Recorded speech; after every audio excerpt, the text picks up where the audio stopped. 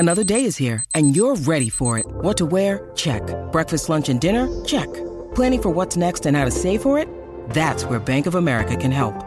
For your financial to-dos, Bank of America has experts ready to help get you closer to your goals. Get started at one of our local financial centers or 24/7 in our mobile banking app. Find a location near you at bankofamerica.com/talktous. What would you like the power to do? Mobile banking requires downloading the app and is only available for select devices. Message and data rates may apply. Bank of America N.A., member FDIC. When you need mealtime inspiration, it's worth shopping Kroger, where you'll find over 30,000 mouth-watering choices that excite your inner foodie. And no matter what tasty choice you make, you'll enjoy our everyday low prices, plus extra ways to save, like digital coupons worth over $600 each week. You can also save up to $1 off per gallon at the pump with fuel points. More savings and more inspiring flavors make shopping Kroger worth it every time. Kroger, fresh for everyone. Fuel restrictions apply. Look, Bumble knows you're exhausted by dating. All the, must not take yourself too seriously, and 6'1" since that matters, and what do I even say other than, hey? Well, that's why they're introducing an all-new Bumble, with exciting features to make compatibility easier, starting the chat better, and dating safer. They've changed, so you don't have to. Download the new Bumble now.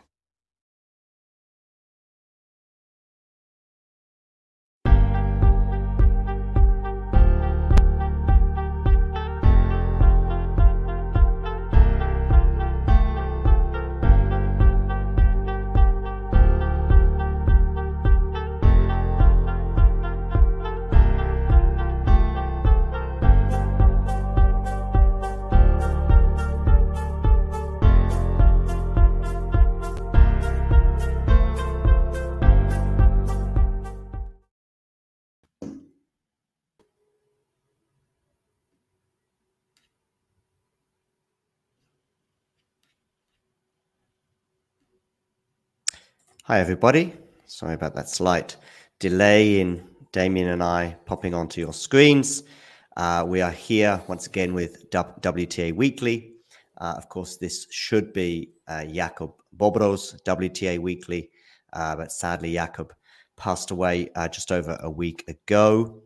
We did have a few words, a few raw words in the immediate aftermath of discovering what had happened, and sadly, Jakub had passed away on Wednesday, but now Damien and I are going to share one or two thoughts of our own, and also some more anecdotes that we didn't touch upon the other day. And also we'll share some of your thoughts as well via Twitter that has come out in the days since the sad news emerged. We will then look back on the last 7 days in women's tennis and a slight look forward as well in the sort of normal format. But obviously this has been a very abnormal week, Damien. I'm actually going to begin with something we just talked about before we went on air. And I just want to share what I said, which was that sadly we've got to know a little bit Jakub's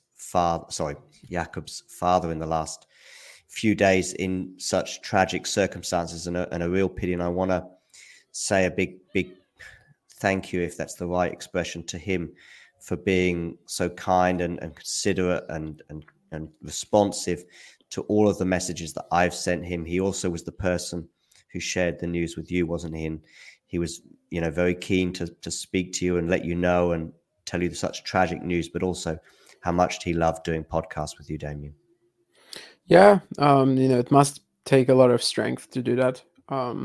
Basically, like from when he contacted me, like my only goal was not to, just not to bother him with anything really, because I cannot imagine what the guy must be going through.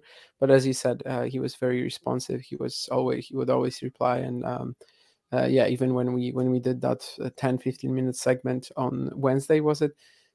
He even specifically messaged me to thank us for this. So that's basically that I basically cannot really understand how he does it, but I'm definitely thankful for that, and just for letting us know in the first place as well.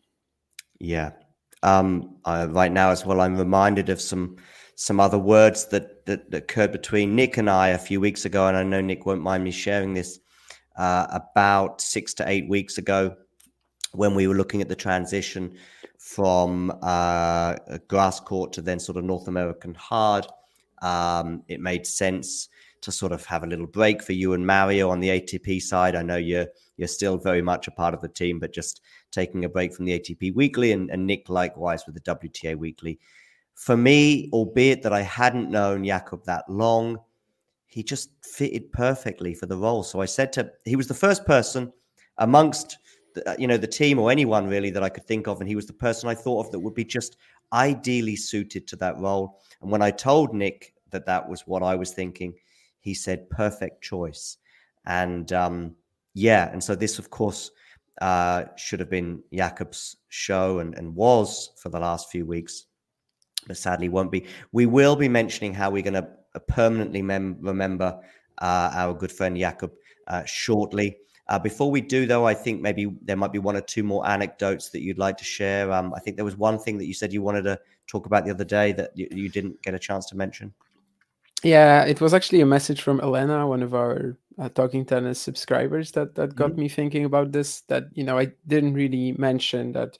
Obviously, part of why it was like so easy for me to talk to Jakub is that, I'm interested in like tennis across all levels of competition, and there are very few people with whom I can just start talking about, I don't know, let's say Coco Gauff and Iga Świątek, and then randomly just go down to the lowest possible realms of professional tennis. Like, I don't know, mention some 50K qualifying results, and Jakub would always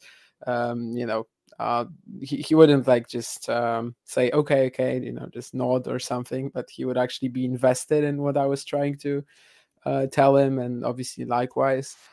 And I remember he would just randomly tell you stories from when he was a ball boy at the Challenger in Bratislava, and like for example, Łukasz Kubot almost hit him with his racket or something like that. And they were pretty funny. And this one joke that I remember when we were live at that event in last year, when Federer played Basel, they were always saying that he was a ball boy and now he wins this event for the 10th time. It was like mentioned all the time. And I was telling Jakub that in 2012 he was a ball boy. In 2019 and 2022 he was he was accredited as a journalist to this event. So probably in 20 years, he's going to be the tournament director or something. And unfortunately, of course, we'll never get to that. But definitely whenever I watch this event, maybe I'm going to go to that event as well. And I don't know if this year, maybe in some near future. Definitely it's going to be something that is just going to be an instant reminder of Jakub. And I know he, it held a special place in his heart. So it's just something that he has been sort of on and off going to for years, and certainly was always so excited whenever it came around. So I guess that was just it. Also, since we talked on Wednesday, I had to record the first episode of the Challenger show after we learned about the news, because unbeknownst to me, when I was recording the previous one, actually Jakub was already at least I'm pretty sure according to the timeline, I'm pretty sure he was actually already dead. So obviously unbeknownst to me at the time. So I had to record like this first episode after knowing it. So at the beginning, it's like me talking for 15 minutes about it. And it was very weird to just have to go from that into just, normal things, like the usual stuff that we did. Also, this is an episode where we have some additional stuff like interviews that I did in Kozerki, and it's going to be very weird to promote this as well, because it starts with a 15 minutes just segment of me talking about Jakub. And I hope people will not like judge the fact that this episode is that is the very same episode. I think I explained my reasoning in there, but basically what I'm trying to say is that I think the worst thing about it was like the small details. For example, at the end, usually there's it's just it's marginal, it's slim, but at the end, when we finish talking about like previewing the events of next week, I would usually just try to say because it's usually 5 or 4 events on the Challenger Tour. So I would usually try to just from memory say which events we are going to discuss when we meet again with the listeners in 7 days. And like 80, 90 of recording usually, and my brain is fried, so I cannot remember the events that we just talked about. And just not having Jakub there to even laugh at me, that I cannot remember these, or for example that buy that he did at the end, it was kind of stupid, but it became like a bit of a trademark of his. I even said, because I remember he was doing that on I know Talking the buy Tennis you too. mean. I know the buy you he was mean. talking that on Talking Tennis too, and it just felt so weird to end the episode without the buy. Since we started doing it together, I actually did a few solo episodes, like 3 or 4, but it was a very different feeling when I knew that next week Jakub was going to be back up there, and it just felt very weird to even finish the show and not hear the buy. The buy was also it was actually very helpful for me, because whenever he said bye, that was when I stopped the recording, right? So it was like a good indicator for me when to snap it. And then I never actually even had to edit the ending out or something. It was just bye, and that's when we finished. And it's like the small things that were extremely weird. Obviously with time it's going to be normal, sadly. That's the cycle of life. But for now it's still a little tough to understand how this is even possible. But I hope we paid our respects to him pretty well. It's really like the least I could do. I'm glad the least we could do. I'm glad that his father felt like we did him justice as well, based on his messages. We also both attended the online ceremony, the online funeral ceremony, and I think at this point that's really all we can do. And I don't even know how to finish this whole sentence, to be honest with you. Of course, rest in peace. That's how I can finish it. And and we will be transitioning to the tennis as minuscule as that may feel, given what's obviously occurred in the last few days. I know that tennis was close to his heart, as it is ours as well, but possibly even closer to Jakub's. And it is strange to, as we did on Wednesday, when it was extremely raw for me, given that I'd only found out, like yourself, a few hours before, to then start going, okay, and Iga's playing Daniel Collins now, and there's a backhand down the line. And that I just don't really know how to transition from the two. I'm doing the best I can, but listen, whatever difficulties and trickiness we may find in this transition are obviously nothing compared to those that have known him a lot longer, and of course, especially his immediate family. So, and I also want to just share some of the messages that have come in. I'll actually read these ones out. These are ones on the video we had for when we spoke about Jakub the other day, and dear Jakub, RIP. This is from Olivia, who I know knew Jakub well. He absolutely loved this podcast. I think she might be referring to your podcast, given I'll read it out anyway. But, I think she might be given the time frame, but yeah, exactly. Yeah. Anyway, he absolutely loved, let's say, doing podcasting. I would reluctantly be cast to the bedroom while he would record next door. And even though I didn't have a clue what he was talking about, I loved hearing his excitement through the wall of our flat. He was so passionate about delivering the best podcast he could. Honestly, the number of times I heard, "Sorry, babe, maybe later. I have podcast stuff." I like how it's. Well, that's awful. I mean, that's amazing, but that's also Jesus, I don't think I was ready to hear that. But yeah, he lived with her. I don't know if I don't think he lived with her when he passed away, but I know he lived with her for a while, and I think she definitely means the Challenger show that we did. But I obviously Talking Tennis was something he started a bit later, but I know he loved doing that too. Yeah. So. And she said she thought of you when she heard of his passing, because she knew just how much He loved doing the podcast with you, and also she was actually the person that I intended to contact if like he wasn't going to be there for like 7 days or something, because that she was the only person really that I knew the name of in his life. So like from real in person, real friends. So that's that hurts. Yeah. So you hadn't read these words, by the way? No, I hadn't. Okay. No, this is the first time I'm hearing this. On the YouTube video from the other day. But anyway, also on the same video, Peter as well, Jakub's father, just saying thank you for these kind words, and it's the least we could do in such tragic circumstances. Terry here saying, "Wow, shocking news about Jakub. So very, very sorry and saddened to hear this. I watched most of his videos." As well. Going over to Twitter, let's have a quick look. I'll share because there's quite a few messages here, and from all sorts of different people far and wide. Some that may have known Jakub, some that may not, but all in this strange sort of environment that we live in nowadays with social media and YouTube channels.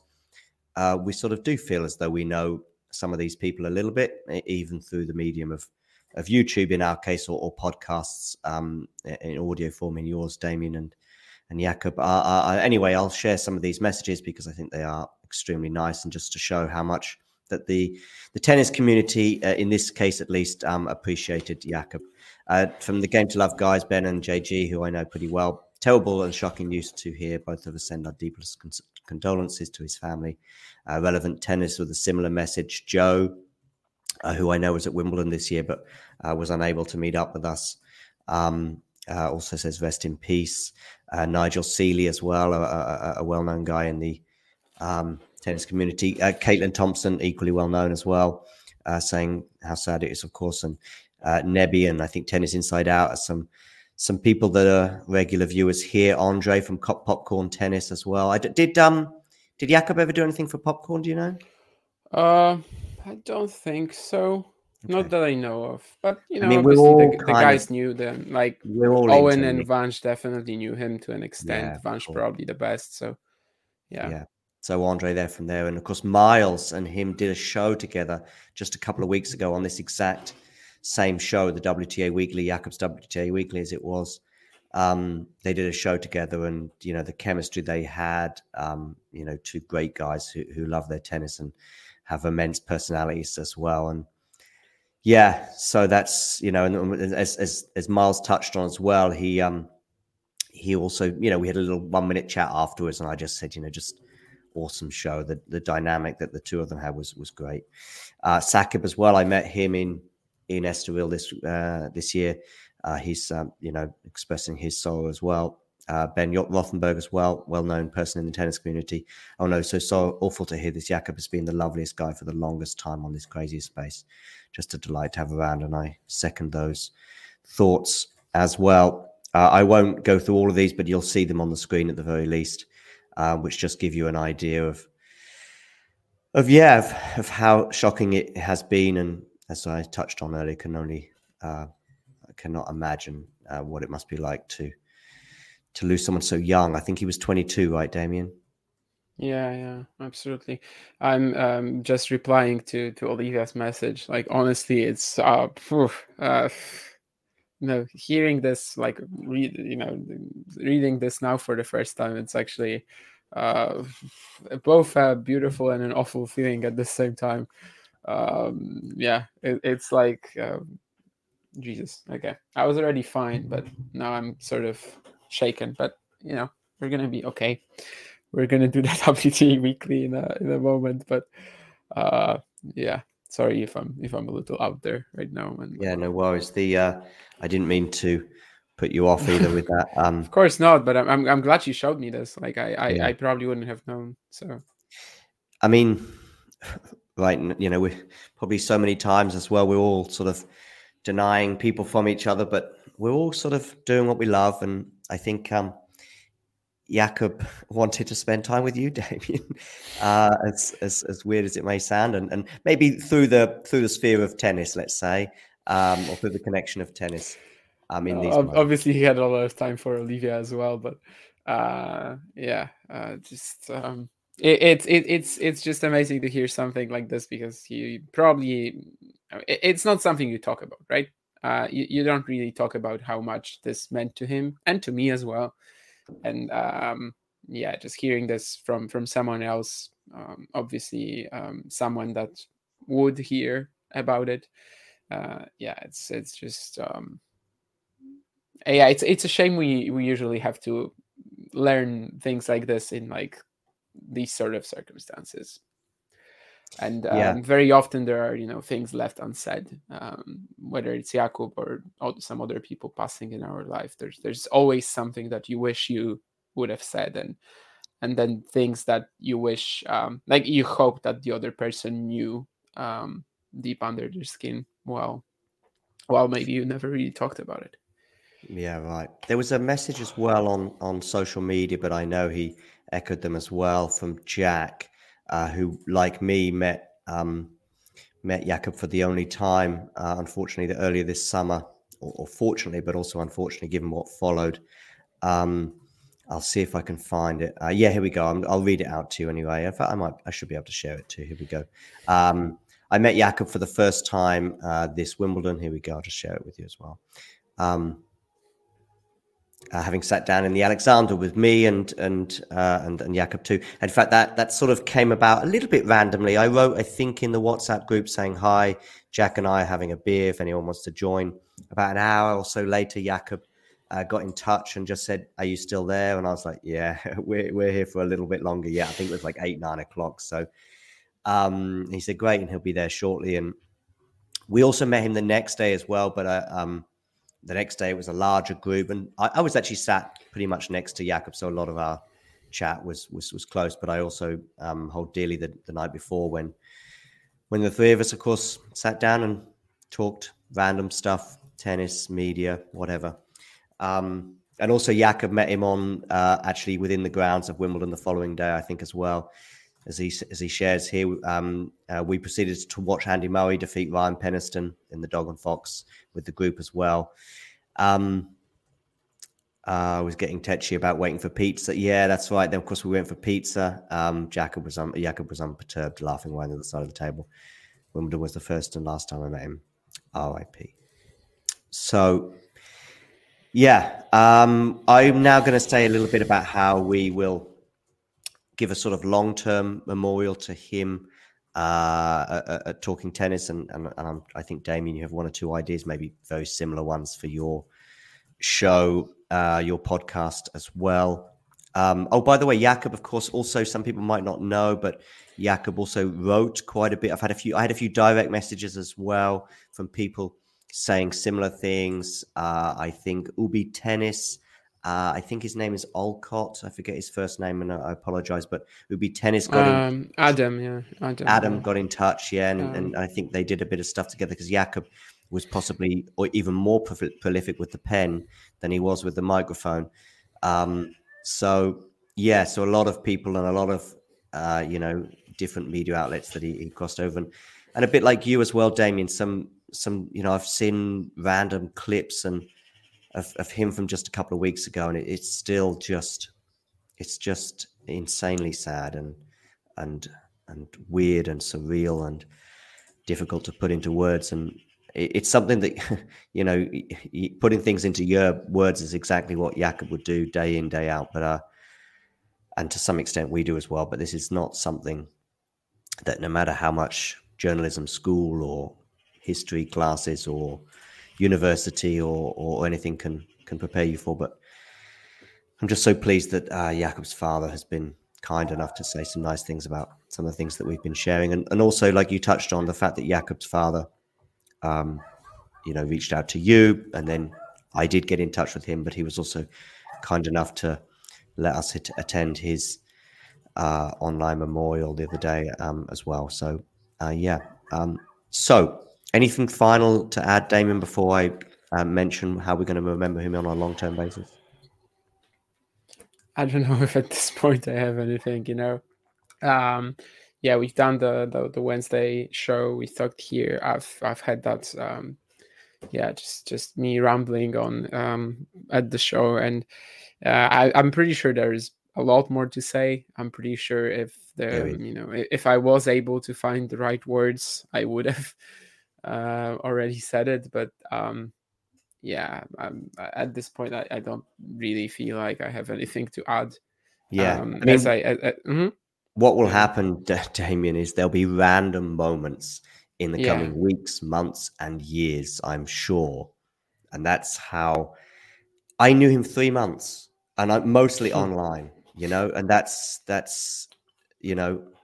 such a short space of time. But it also is testament to the impact, just how emotional you and I have been at various points in the last few days, but also how you will hear Jakub's name mentioned, because there'll be a random moment when we're watching a match or we're having a discussion or an argument or an agreement, and we will mention Jakub's take or Jakub's thoughts, or something will prompt us to mention him. So I actually said this on the show, on the Challenger show as well, that basically over the next at least year or so, like, there's going to be constant mentions of Jakub, because there's going to be something that we talked about 3 months earlier. There's going to be a player that we talked about, and like, Jakub had this take that I'm going to bring up. It's one of them was prominent last week. He's not the winner of a particular award that we're going to announce, but one of them was prominent last week, wasn't he? We mentioned Max on one of the Talking Tennis streams. Mentioned that with Jakub, we had this prediction that Max Purcell was going to get to the top 40 this year. I don't know if he will, because he's currently at 49 or something like that. But it's 47, so it is pretty close. He needs one more big result for this. And there were some other predictions which were way less successful. Like, I remember, for example, Jakub saying that Van Asch will reach the second week at the French Open. I replied that Purcell and Virtanen will reach the second week at Wimbledon. Obviously, none of this really happened. But yeah, things like this, I think we're going to just keep mentioning because there's always going to be space for that. Like, it's not even going to be something that we're going to do by design. Like, it's not going to be something that we will want to and have to do. It's just something that, is going to come up because we've spent many hours talking with Jakub on tennis, and yeah, his opinions will stay. His favorite players, the players that he was excited about, they will stick around with us. Absolutely, yeah. So yeah, he will forever be in our memories and our thoughts, and will frequently come to the front of our minds as we're watching tennis players up and down the rankings and all over the world. So yeah, now I'm going to bring us exactly. I was going to do it a minute ago, and I'm finally getting to it. The way I would like to remember Jakub in a long-term way at Talking Tennis, and I think it's a fairly obvious and easy way, which is basically to give the Jakub Bobro Player of the Week. We may evolve this, and it may tweak and turn and change as we refine this award. But for now, it's the Jakub Bobro Player of the Week. And Damien, we spoke a little bit before. We did think about Max Purcell, but perhaps he's a little bit too high in the rankings right now to do so, because a sort of asterisk for this is that, it has to be someone probably outside the top 100, maybe making a breakthrough into the top 100, or just having a particularly special week. Honorable mention as well for Liam Brody, who's reached a career high of 110, I think. Wasn't quite able to go on and win the Challenger in Winnipeg, and therefore wasn't quite able to break that 100 barrier. Otherwise, he would have been an obvious choice. At the moment as well, this is a choice between the men's and the women's tour. And for this week, we've gone for a male player. And Damien, you can take over from here as to who is the winner of the first Jakub Bobro Player of the Week. Yeah, we were just chatting about it with John, and we figured that probably Jesper de Jong was going to be the choice. He was the winner at the Challenger that I attended last week in Kozerki. He did not break the top 100. However, he broke the top 150. He had such an excellent, consistent season, just without that one achievement in the form of the challenger title. This is his second one. He won his first one in Almaty 2021. This year he already had 2 finals, and he just dominated the whole week. No sets lost, only one tiebreak needed. Great guy too. I was glad to meet him in person. His coach as well, and I think Jakub would have loved the stories that I had from this week. Also with Jesper de Jong, obviously throughout the course of the season, we have mentioned the Dutchman a ton of times, especially when he reached the finals in Tigre and then in Rome. Tigre in January and then Rome in like April. So I think Jesper is probably the obvious choice here, and let's see which other players come up. I think it will make a lot of sense to sometimes even include someone from the women's side if there's a bigger story there.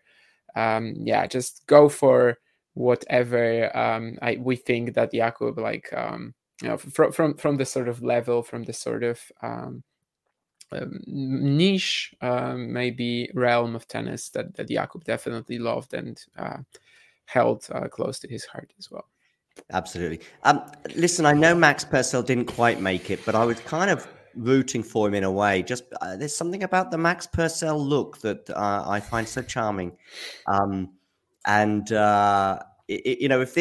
If this appearance, if you like, and this is meant it with absolute love, if this appearance doesn't tell you that he's an alternative tennis player, then not much. Well, he's a bit niche, no, Max Purcell? No, definitely. Yeah, he just basically started focusing on singles this year. He thought that maybe he still has a shot at singles, and it turned out that he broke the top 100 in 4 months or something like that. Obviously, winning 3 challengers in a row, which was insane in India, and just an incredible story. And based on the fact that he had nothing to defend in the second half of the year, that's why we figured that maybe Max Purcell was going to be that player who can even break into the top 40 at the end of the year, or maybe at some point this year. That's why we made this little prediction with Jakub. Might pan out, although we were thinking of a bit of a different route for him, maybe not necessarily through ATP 1000 quarterfinals, but playing these South Korean challengers that he did, but maybe didn't exactly do all that well at also grass, where somehow Max Purcell actually didn't do all that well, but I think he was also injured around that time. But that's basically what we had in mind, and definitely it's a complete breakout this year that is actually very hard to match in terms of most improved player of the year. I think he will be nominated for this award by the ATP.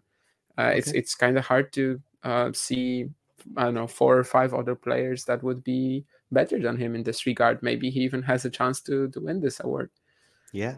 By the way, Ghosty, I did think of JJ Wolf as well, but I think there's room for both. I think that's one's sort of more, US, and one's a bit more Aussie, if you like. There's a sort of fit for them both. So I think there's room for both of them in the alternative tennis community. But anyway, back to the Jakub Bobro Player of the Week, Jesper de Jong, tearing it up on the Challenger Tour, and we'll see if he can maybe transfer that as well to the full main tour as well. For those of you tuning in, wondering why we got off slightly at a tangent regarding the men's tour, well, sadly this week we lost our friend and colleague Jakub Bobro, so we just wanted to dedicate the beginning of the show to Jakub, which was, of course, was his show. And so therefore also we've announced that we will be having a Jakub Bobro Player of the Week on a weekly basis. And this week it goes to Jesper de Jong. For the rest of you, though, who are tuning in for the WTA Weekly, that will follow now. And we'll take a brief break and have a quick look back on what's been going on in the last few days in Cincinnati. With threats to our nation waiting around every corner, adaptability is more important than ever. When conditions change without notice, quick strategic thinking is crucial. And with obstacles consistently impending, determination is essential in overcoming them. It's this willingness, decisiveness, and resilience that sets Marines apart. With our fighting spirit, we don't just fight battles, we win them. Marines are the constant our nation counts on to fight the unknown. And through adaptable problem solving, we do just that. Learn more at Marines.com.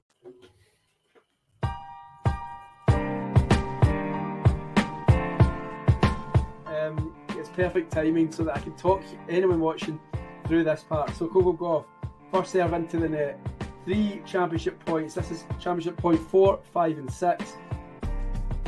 Hopefully we don't see 5 or 6. She gets a second serve in. Mukova goes long. Gauff raises her arms, releases the racket. Coco Gauff wins the WTA 1000 in Cincinnati. She beats Mukova 6-3, 6-4. A decent fight by Mukova, who of course will be in the top 10 for the first time. Coco Gauff now hunting down number 5 on Jabeur.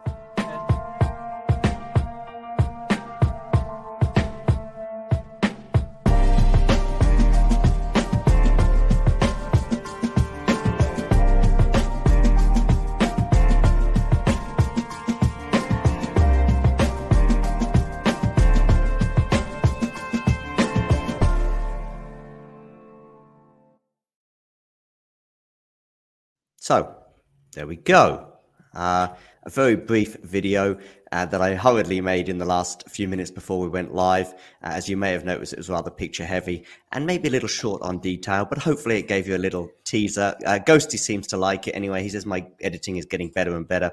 Probably suggests that my editing wasn't great in the past, more than how good it is in the present. Nevertheless, it's been an interesting 7 days. I think we have to begin with Coco Gauff, Damien. And, well, for Coco, it's been an interesting 3 weeks.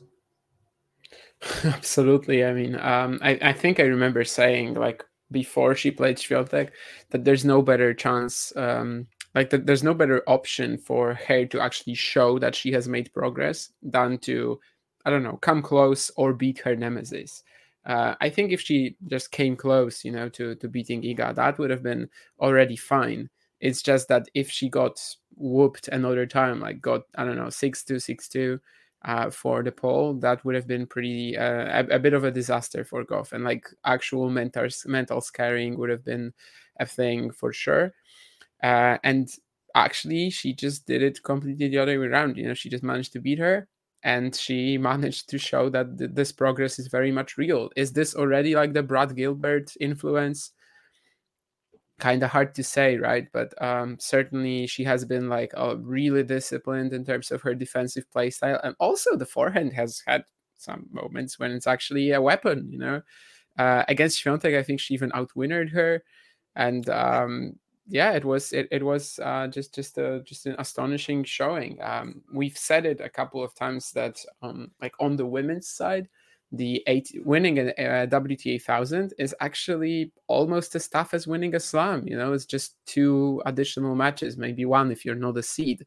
So at least in theory, there's no reason why Coco Gauff can't be winning slams. And if this is really going to continue, then it's truly a beautiful example, of a player who was kind of stuck at the same level for a while, had obvious weaknesses that were, not allowing her to keep going.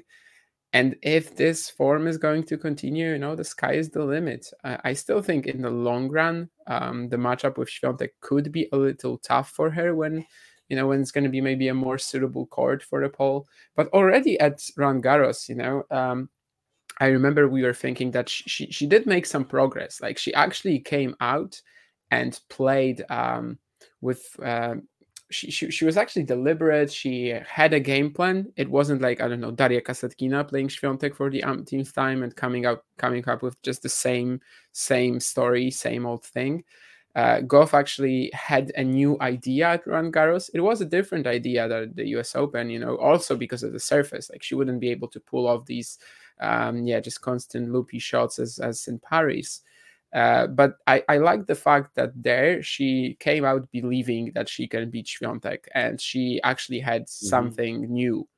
She had something fresh for this matchup. So perhaps this was also really important for her, to have that match with Swiatek, which was really reasonably close. I think 6-4, 6-2 doesn't really do it justice. And perhaps it was like a natural trajectory into winning this matchup eventually. And otherwise, she's only lost to Pegula in the last 3 weeks, and it was still a tight thriller. So just fantastic. And she has to be among the main favorites for the US Open now. Also because on the women's side, it's just a very open field, let's be honest, but she has to be up there. Definitely. Yeah, as you just started talking before you even mentioned the Roland Garros meeting, I actually just quickly wrote that down because I watched that match with interest, and Iga was a hot favorite there. I mean, it was a straight sets win, of course, in the final the year before. I think it was, yes, it was 2022. And I think very few people gave Coco a chance, but I watched with interest to see how that first set in particular panned out. And Coco was playing aggressively. She was troubling Iga probably more than she did in the final the year before. Just bringing it, just doing different things, trying things out, going, if you keep doing the same thing over and over again, you're going to get the same results. And she clearly wasn't doing that. And this is someone who's still a teenager, let's not forget. So this is a few weeks, of course, before Brad Gilbert comes on. So I was encouraged by that defeat, even if it was straight sets and the score looking reasonably comfortable for Iga. I was encouraged for Coco. Of course, I was quickly discouraged when she goes out in the first round at Wimbledon. And that was like, because we'd seen with Coco a pretty underwhelming clay court season for Paris. I saw her up close in Madrid, and it was painful. Her defeat to Paula Badosa there really was painful. Just to see, it was just a collapse. And I don't think Paula even had to come close to bringing her A game that day. So encouraged by Roland Garros, step back, it seemed, at Wimbledon. But since Wimbledon, of course, as you mentioned, Washington and the defeat to Pegula is nothing to be ashamed about, especially as Pegula went on to win that title in Montreal. And now this as well. I will just counter it, though. So I think there's a lot of positivity around her right now, and I completely agree with all that. I would just probably a sort of air of caution regarding your comment, what you said about, if she can do it here, she could well translate that to the US Open. And of course she could. It's one more match. And I think in New York, the crowd, the expectation, which of course can generally work in your favor, but, it could also not work in your favor. It's just another level. We've seen it with, players that are not playing at home, such as Sakkari and Sabalenka and other players that have you can just see that the occasion maybe sometimes gets to them. We still don't know what Coco Gauff will be like in a semi-final or a final of a Grand Slam in New York under those circumstances, where I'm sure there'll be a lot of people inside and outside of tennis talking about her. So, but she is in the conversation now. I guess, is she ahead of Rybakina right now in the running? I could see it, I could see someone making the argument, especially if Rybakina is struggling physically the last couple of weeks. No, I get what you mean for sure. She also played a ton of tennis, Washington, Montreal, Toronto. This was such a full schedule, and this could hurt her at the US Open. But just, I'm mostly thinking of like an undisclosed slam in the future. If you're winning a WTA 1000, theoretically, it shouldn't really be a problem. Like, you're in the conversation. Of course, it hasn't always worked out. There's been a number of WTA 1000 champions that have not won slams. I don't know, Agnieszka Radwańska, Maria Jose Martinez Sanchez, or whatever. But, Jessica Pegula, for that matter, so far. I just think that even if it's not at this US Open, she has shown that she has made tons of improvement in terms of mentality, in terms of being able to like play with more discipline, I think. And also, just the forehand actually looking very decent in some cases here. I'm on a very fast court too, because the assumption was always that Gauff was going to be great at like Roland Garros, potentially, clay, because she has a lot of time. No one really takes advantage of her extreme grip. And here it didn't seem like an issue, at all. She the way she was defending, the way she was also often able to hit through it. I just think it's a really, really promising 3-week swing. Whether it's going to happen at this US Open, I don't know. But I feel like there should be a slam final, a slam semi somewhere in the near future for Coco Gauff if she can play like this. And with that, I think really she only has yeah, she has only really improved her ratings with these 3 weeks, provided she's not gonna be too tired. I can actually check now whether she's ahead of Rybakina in terms of the odds. I have no idea. Personally, yeah, I could see the argument both ways. Have a look at the odds, and I will just say this, that I think she's just transformed her year in the last 3 weeks, that no matter what happens now, Yeah. it has been another step forward. Last year was a Grand Slam final. This year is two big titles, one of which is, of course, really big with a WTA 1000. Yes, of course, if she goes out in the first week in New York and doesn't make the WTA finals, but yeah, I just think it's been another step forward. Big trophies, big moments, and she's still 19. She's a year younger than Carlos, I think. So yeah. So this the site that I have here, it shows like a lot of different probably UK bookmakers. Most of them Okay. are, Is it and called Odds Checker maybe, or Odds Checker, yeah, Odds Checker, I know. yeah.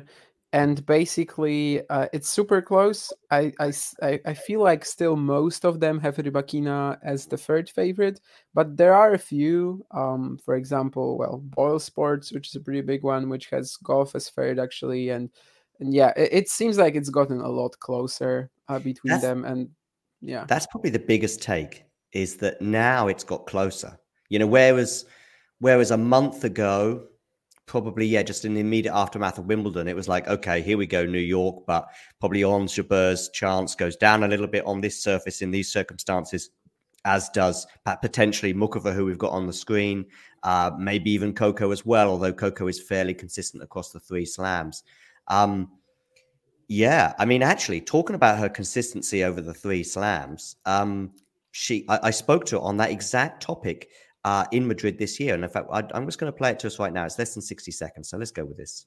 You've been to the French Open final. Your breakthrough, at least standout result at the beginning of your career, was on grass against Venus. Mm-hmm. You've been very solid on the hard courts. Mm-hmm. Is there a slam in particular that you go, I think that's, if I'm going to get one, the first one might come here, there, or where? Well, I don't know. I mean, everyone, I'm like, I think this is the first one. So I don't know. I mean, obviously now going to the French, I do have a lot of confidence on the surface. But I'm not really thinking about that. I feel like, in the past I was, and it gave me some like defeats that I feel like I shouldn't have lost, maybe more so my head. So going in now, I mean, I feel like, everyone could be the one, but I think I have to just take it a match at a time and just feel it out and enjoy it. I think when you focus too much on the destination, you don't enjoy the journey there. So now I want to focus more on the journey, and if the destination gets there, that's great. Whether that's just a sort of media response, she may well have had a lot of media training, or whether perhaps there's an element of maybe she's spoken to people on the psychological side of the game and, perhaps trying to encourage her to focus on the present rather than, the destination, as she mentions, to focus on the journey, or whether that's just her showing an unbelievable sense of maturity. Whatever way it is, she's certainly producing the results right now. And yeah, I guess third or fourth favorite going into the US Open sounds about right. What about Mukova? Mukova, I guess, had a good week, beating Sabalenka again in a big semi-final. So I don't know if you're still with us, Damien, or you're frozen. I think Damien is frozen. Maybe he'll have to rejoin us. But of course, Karolina Mukova was Coco Gauff's opponent in that final. It was a comfortable win for Coco in the end. But Mukova, I think, can take a lot of positives. Again, overcoming Sabalenka. Is this now an issue for Sabalenka in terms of the fact that she's had two matches now in recent weeks or recent months, obviously with the French Open as well, where she won the first set. It wasn't quite the same kind of collapse that we saw in Paris, but, I don't know. Just talking about Mukova, Damien, sort of overall positives, I guess, for Karolina regarding this week. I think she's just broken into the top 10 as well. Yeah, it's definitely good to see her repeat that. Obviously, she has the game to do it, but since Roland Garros, she had a few weaker events. They were also like like these results were not exactly as poor as they seemed, right? Losing to Niemeyer in the first round at Yeah. Wimbledon, that's normal. She's a fantastic player on the grass. There's also Warsaw, where she had that huge lead against Shamkova, right? We don't know how her event would have ended up if she wins that match. And I think it's just good to see her repeat that, even though everyone kind of knew that she has the quality to do it. It's a completely different thing to actually pull it off. And answering the question from Ghosty about the odds for Mukova, she is pretty much distinctly the 7th favorite, outside Świątek, Sabalenka, Rybakina, Goff, Pegula, and Jabeur. And then there's a Jabert's pretty ahead of big her, gap. okay. Yes, Jabeur is significantly ahead of her for pretty much most of the bookies. Then you have Vondroushova and Qin Zheng and Maria Sakkari, and then you have Jennifer Brady. So clearly we are entering some wild territory. So basically about 8 favorites that they consider relatively possible. Lucky Land Casino, asking people, what's the weirdest place you've gotten lucky? Lucky? In line at the deli, I guess? Aha, in my dentist's office. More than once, actually. Do I have to say? Yes, you do. In the car before my kids' PTA meeting. Really? Yes. Excuse me, what's the weirdest place you've gotten lucky? I never win and tell. Well, there you have it. You can get lucky anywhere, playing at LuckyLandSlots.com. Play for free right now. Are you feeling lucky? No purchase necessary. Void where prohibited by law. 18+. Terms and conditions apply. See website for details. To probably put it in stark context of how open the women's side is right now going into New York compared to the men, if we put the two favorites together on the men's side, and I said, do you want to have Djokovic and Alcaraz or the field? I know exactly what your answer would have to be unless you were insanely drunk. However, and even if you were insanely drunk, I still think you'd just be annoyed. That's just the first beer, so not yet. Is it a beer you're having there, Damien? It is, actually, yes. Oh, good for you. I didn't know you. I thought you weren't a beer man. I'm not really, but it's like Somersby, so it's basically like juice. Okay, so yeah. True. That sort of things I can drink, yeah. Yeah. But on the women's side, the same question. If I gave you Sabalenka and Swiatek or the field, what are you going for? It's I close. don't know. Yeah, like they have to be the main two favorites, but I wouldn't even count on either of them making, I don't know, the quarters, to be honest. No, Sabalenka in particular. I mean, she could go anything between a third round exit to winning the tournament. Yeah, and I think this actually goes for Świątek too. At the US Open, last year she had this very tough match against Niemeyer. Obviously, a lot of rough encounters here in Cincinnati and Toronto. Without seeing the draw, hard to answer this. I think it's really close. They are the main two favorites, but it's nowhere near prohibitive. It's actually going to be a pretty wild race as well, right? Because I think as it stands right now at the US Open, if they reach the same round, then Sabalenka is going to be the number one by like 11 points or something like that. Yeah, if they reach the same round, is that right? Yeah, if they reach the same round, and then of course Świątek has to be one round further than Sabalenka if she wants to win. It would be beautiful for women's tennis, I think, and for tennis as a whole, if we actually got that final for the number one spot. But yeah, there's definitely so that the would still work likelihood out. of it. So of course, yeah. So of course, if they both get the semifinals, of course. But that would be fantastic. Yeah, I mean, I think it would be fantastic anyway. Bearing in mind some of the clashes that they've had, Stuttgart was probably a reasonably comfortable win for Iga, but apparently, from memory, the first half a dozen games were pretty special, and then Madrid was just fantastic and probably in the top 5 women's matches of the year, maybe even a bit higher.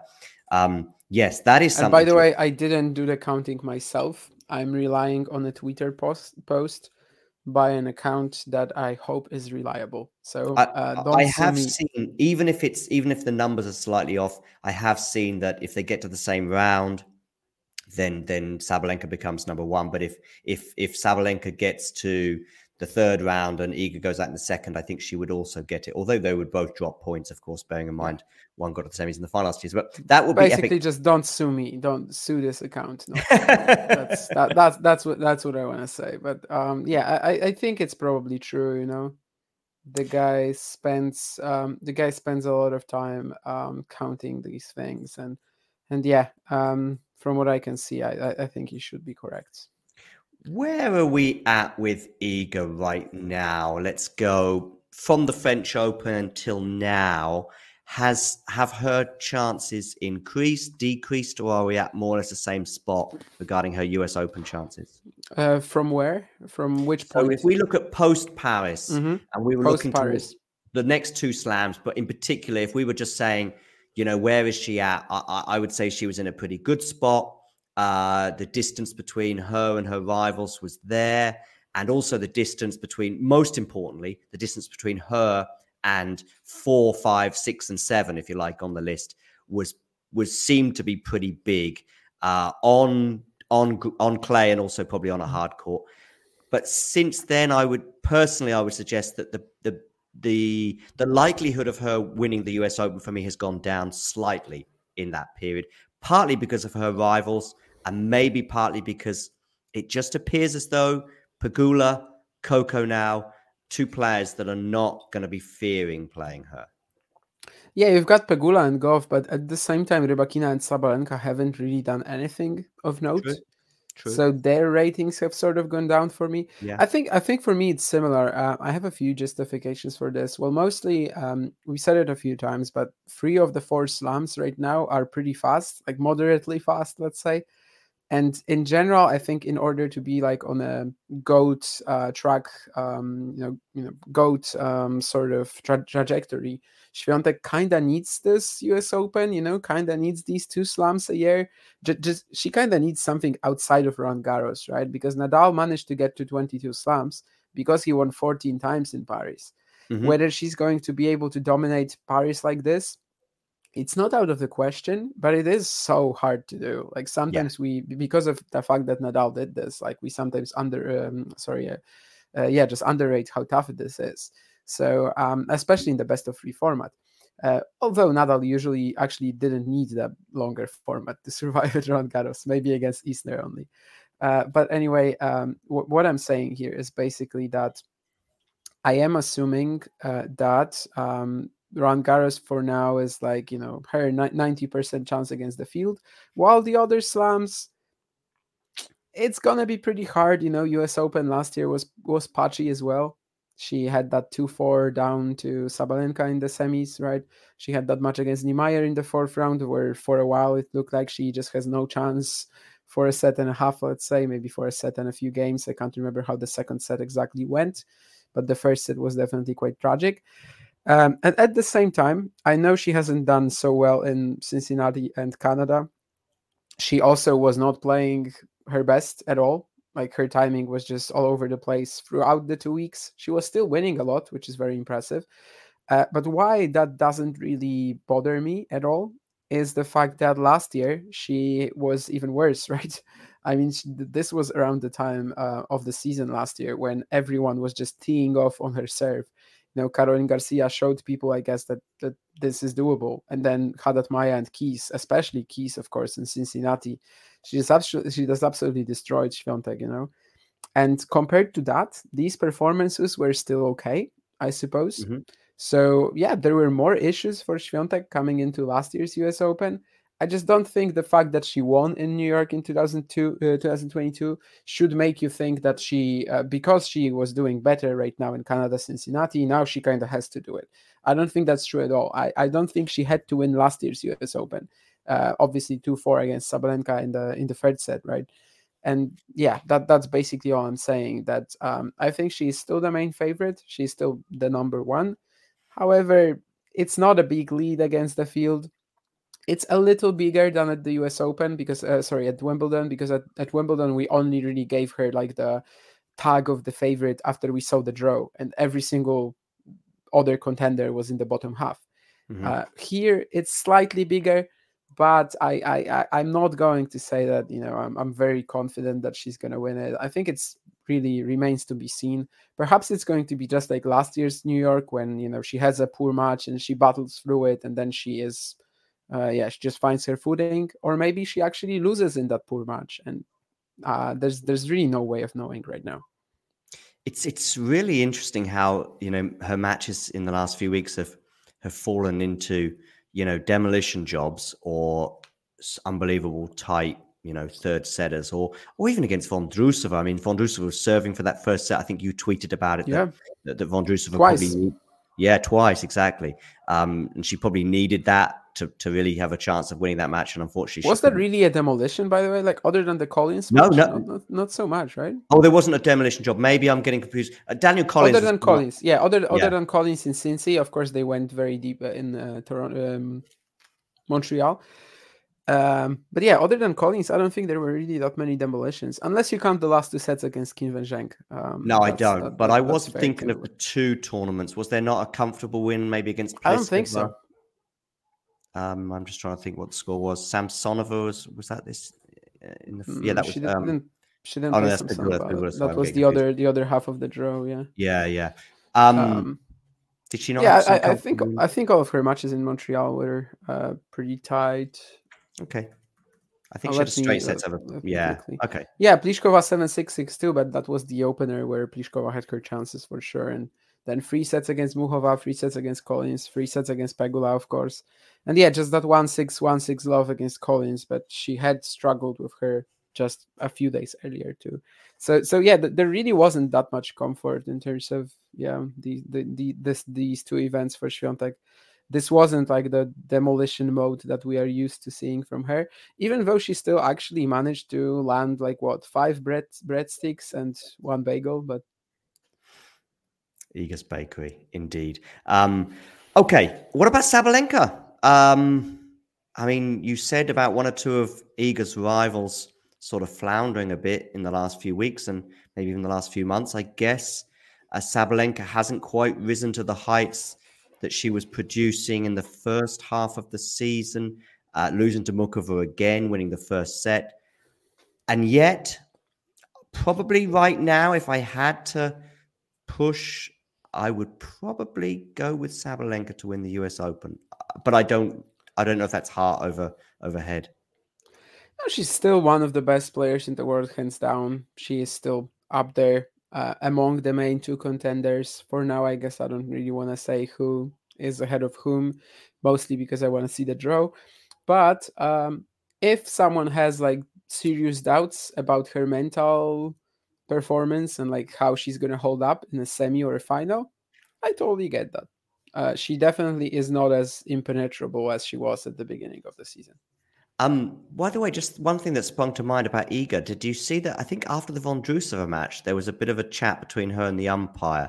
And I think because of Iga taking too much time between points, right? Yeah, I think it was about her getting a time violation. And then I also saw some people were saying that anytime, not anytime, but a lot of the time before a big point on her opponent's serve, she makes them wait. She puts up her racket. Yes, I noticed that a lot in New York last year, but I'm sure she's been doing it a lot longer. I don't know how much of this is deliberate, right? I don't even know if this is statistically correct, how often she does it. I don't know how much of this is deliberate. Obviously, if it is, then that wouldn't be a fair play at all. But yeah, I think the time violation, it was okay. Someone said that, I remember reading this comment that it was a ridiculous violation because the match was obviously over. And I don't agree with this at all.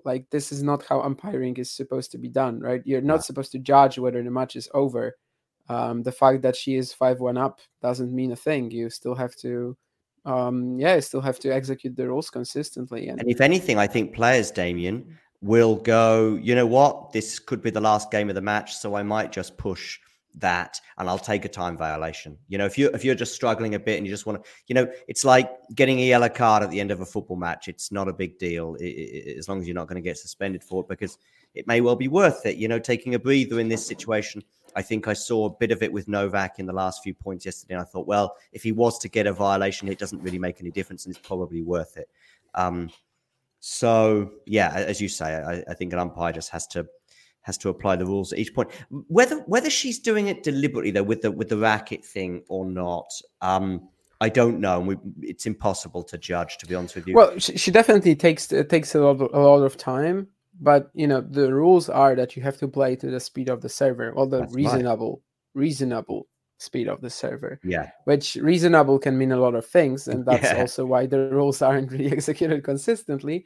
But yeah, I think if sometimes she just wants to take a bit longer than her opponent who's serving, and it's a reasonable time, it's up to the umpire to punish her for that. And yeah, I just think obviously in this particular spot, I don't think Maria Chitak, was it? I think it was.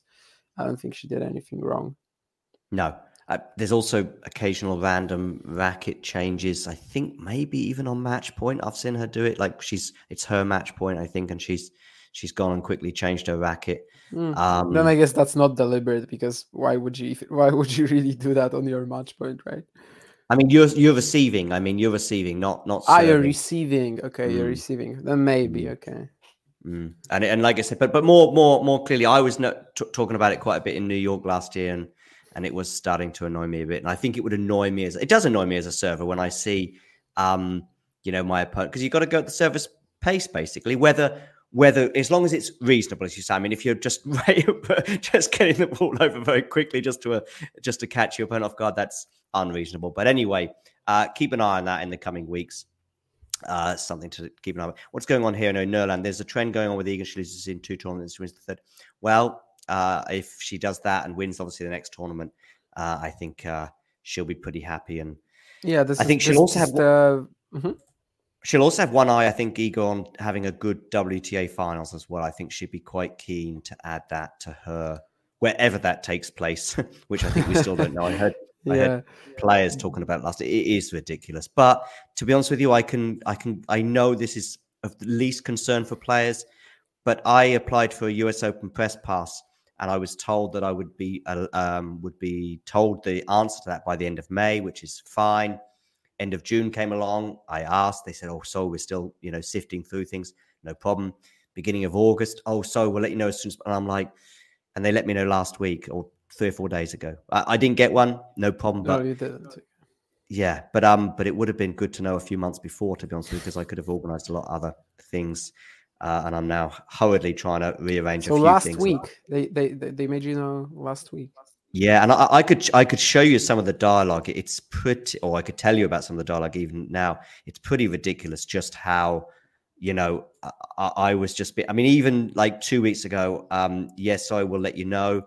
And I'm thinking it's 3 weeks away. And I think in that last email or the one I sent 2 or 3 weeks ago, it's like, accommodation is the main thing. I know a lot of people might think about flights, but it's accommodation nowadays. Post-pandemic is getting more and more ridiculous in big cities, even, that it's really, really tricky to organize. And I don't know whether that meant I was close to getting a press pass and just was like down to the final 2, or they were just insanely disorganized. Possibly the latter. Anyway, that is that. I'm digressing a bit from the WTA topic. Are there any other players that perhaps we should touch on from Cincinnati, or with a look forward towards New York? I'm thinking about it. This again could have been like the Kim Van Zhenk week, right, where she actually gets that breakthrough. But of course, she did. Yeah, she just did not play well at all in the last 2 sets against Świątek. We had Paulini going deep, but it never really felt like a run that. No, she benefited, was going to end in something. Yeah, from Rebecca as well, I think, didn't she? Was it Paulini who? Rebekina. Yeah. Before that, she beat Kostyuk and Buksa very easily.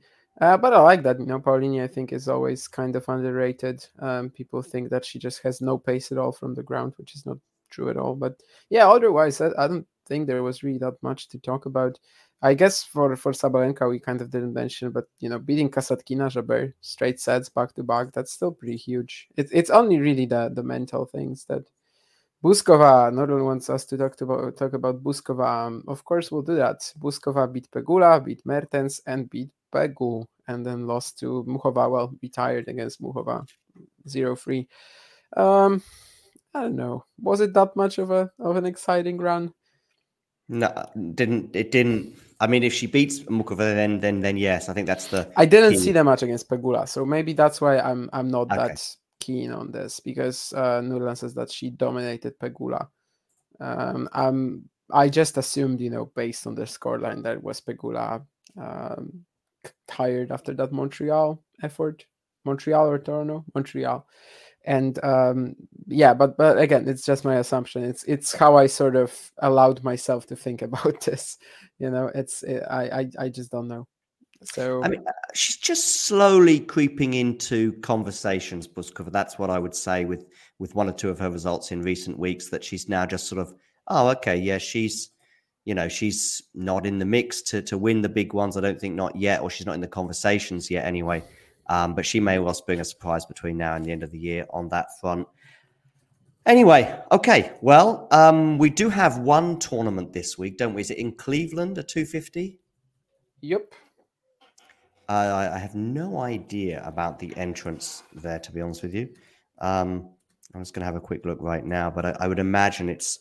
Oh, I can actually see Wong is playing Grabner right now. Sasnovich is down a break to Navarro. Fresh Paolini is in action there. Trevisan, everyone's favorite Italian, is there too. Fresh from Poland. I can't tell if it was sarcasm or not. I'll let you work that one out. Fresh from Poland, and I don't mean Damien, I mean the player. Although, is that how do you pronounce her name? Okay, I didn't. Okay, I didn't realize this, because I was expecting you to talk about her when you said fresh from Poland, but I just never thought, because for me it's so obvious. No, it's. Well, you're on the Summersby, so I thought there might be an extra freshness to you today. No, it's Frech. Frech. Yeah. Well, then my pun wouldn't work. You're not accentuating the E with the little thing at the bottom, with the tail, or however you're going to call it. Yeah, it's you can call it Frech. Frech, yeah, that's good. Yeah, not bad. Krejcikova is playing there. I mean, she's kind of fallen off the radar. She would have been a few months ago. What a match, by the way. Clara Towson, Barbora Krejcikova. Yeah, first round, yeah. You gotta watch this. Good that she showed me this order of play, because honestly, I was just thinking I'm probably gonna watch some challengers today, and I'm probably gonna watch some Winston-Salem, but I never thought I was gonna watch Cleveland. But actually, Towson Krejcikova, that sounds like a match I should be following. Listen, there's one thing about Trevisan is I think there's something kind of funny about how she annoys everyone. That's just kind of amusing. But maybe if I was a fan of a player on the other side of the net, I might change my mind on that one. So I can see how she divides opinion. All right, Damien, that brings us to an end. We're going to do a lot more, of course, on New York. So we'll have a much bigger look towards that as the week progresses. We'll be doing a draw show, which I don't know if you saw today, Damien, is just going to appear on a screen somewhere at some point somehow. Yeah, I saw that news, yeah.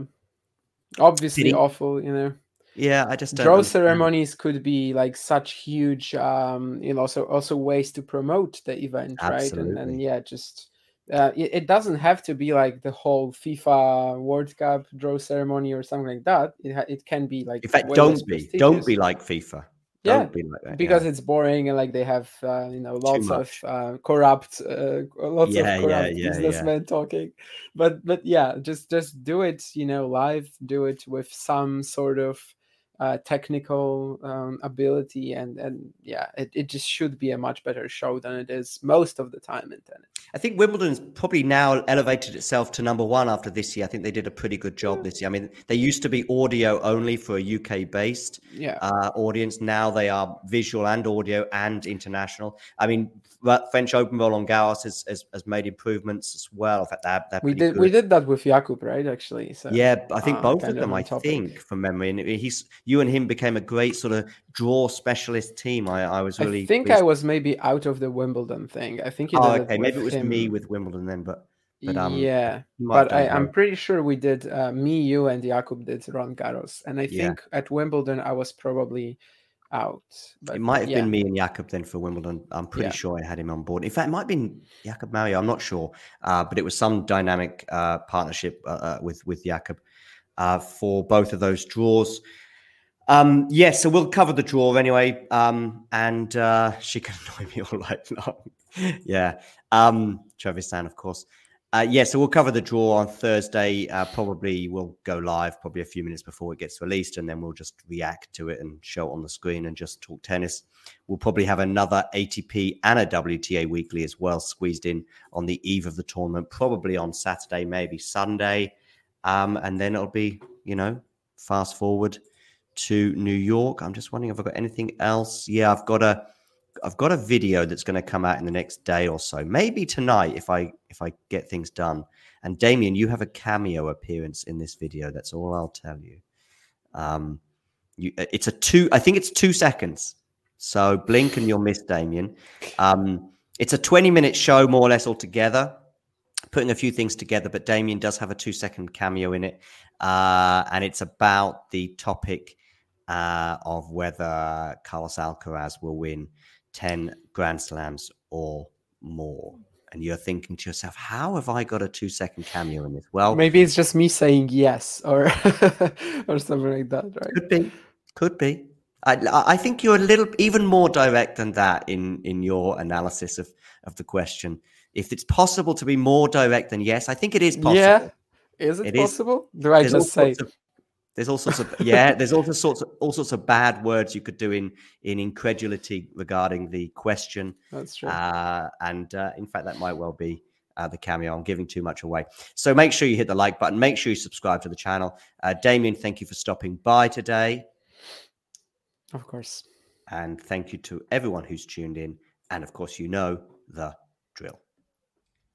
If you enjoyed this video, make sure you hit that like button.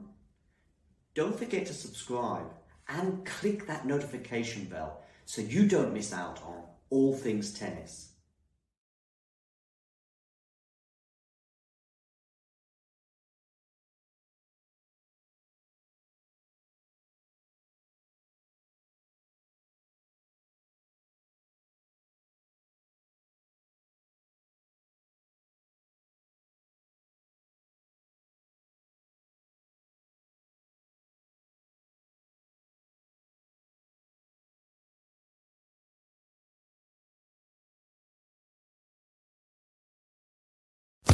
Sports Social Podcast Network.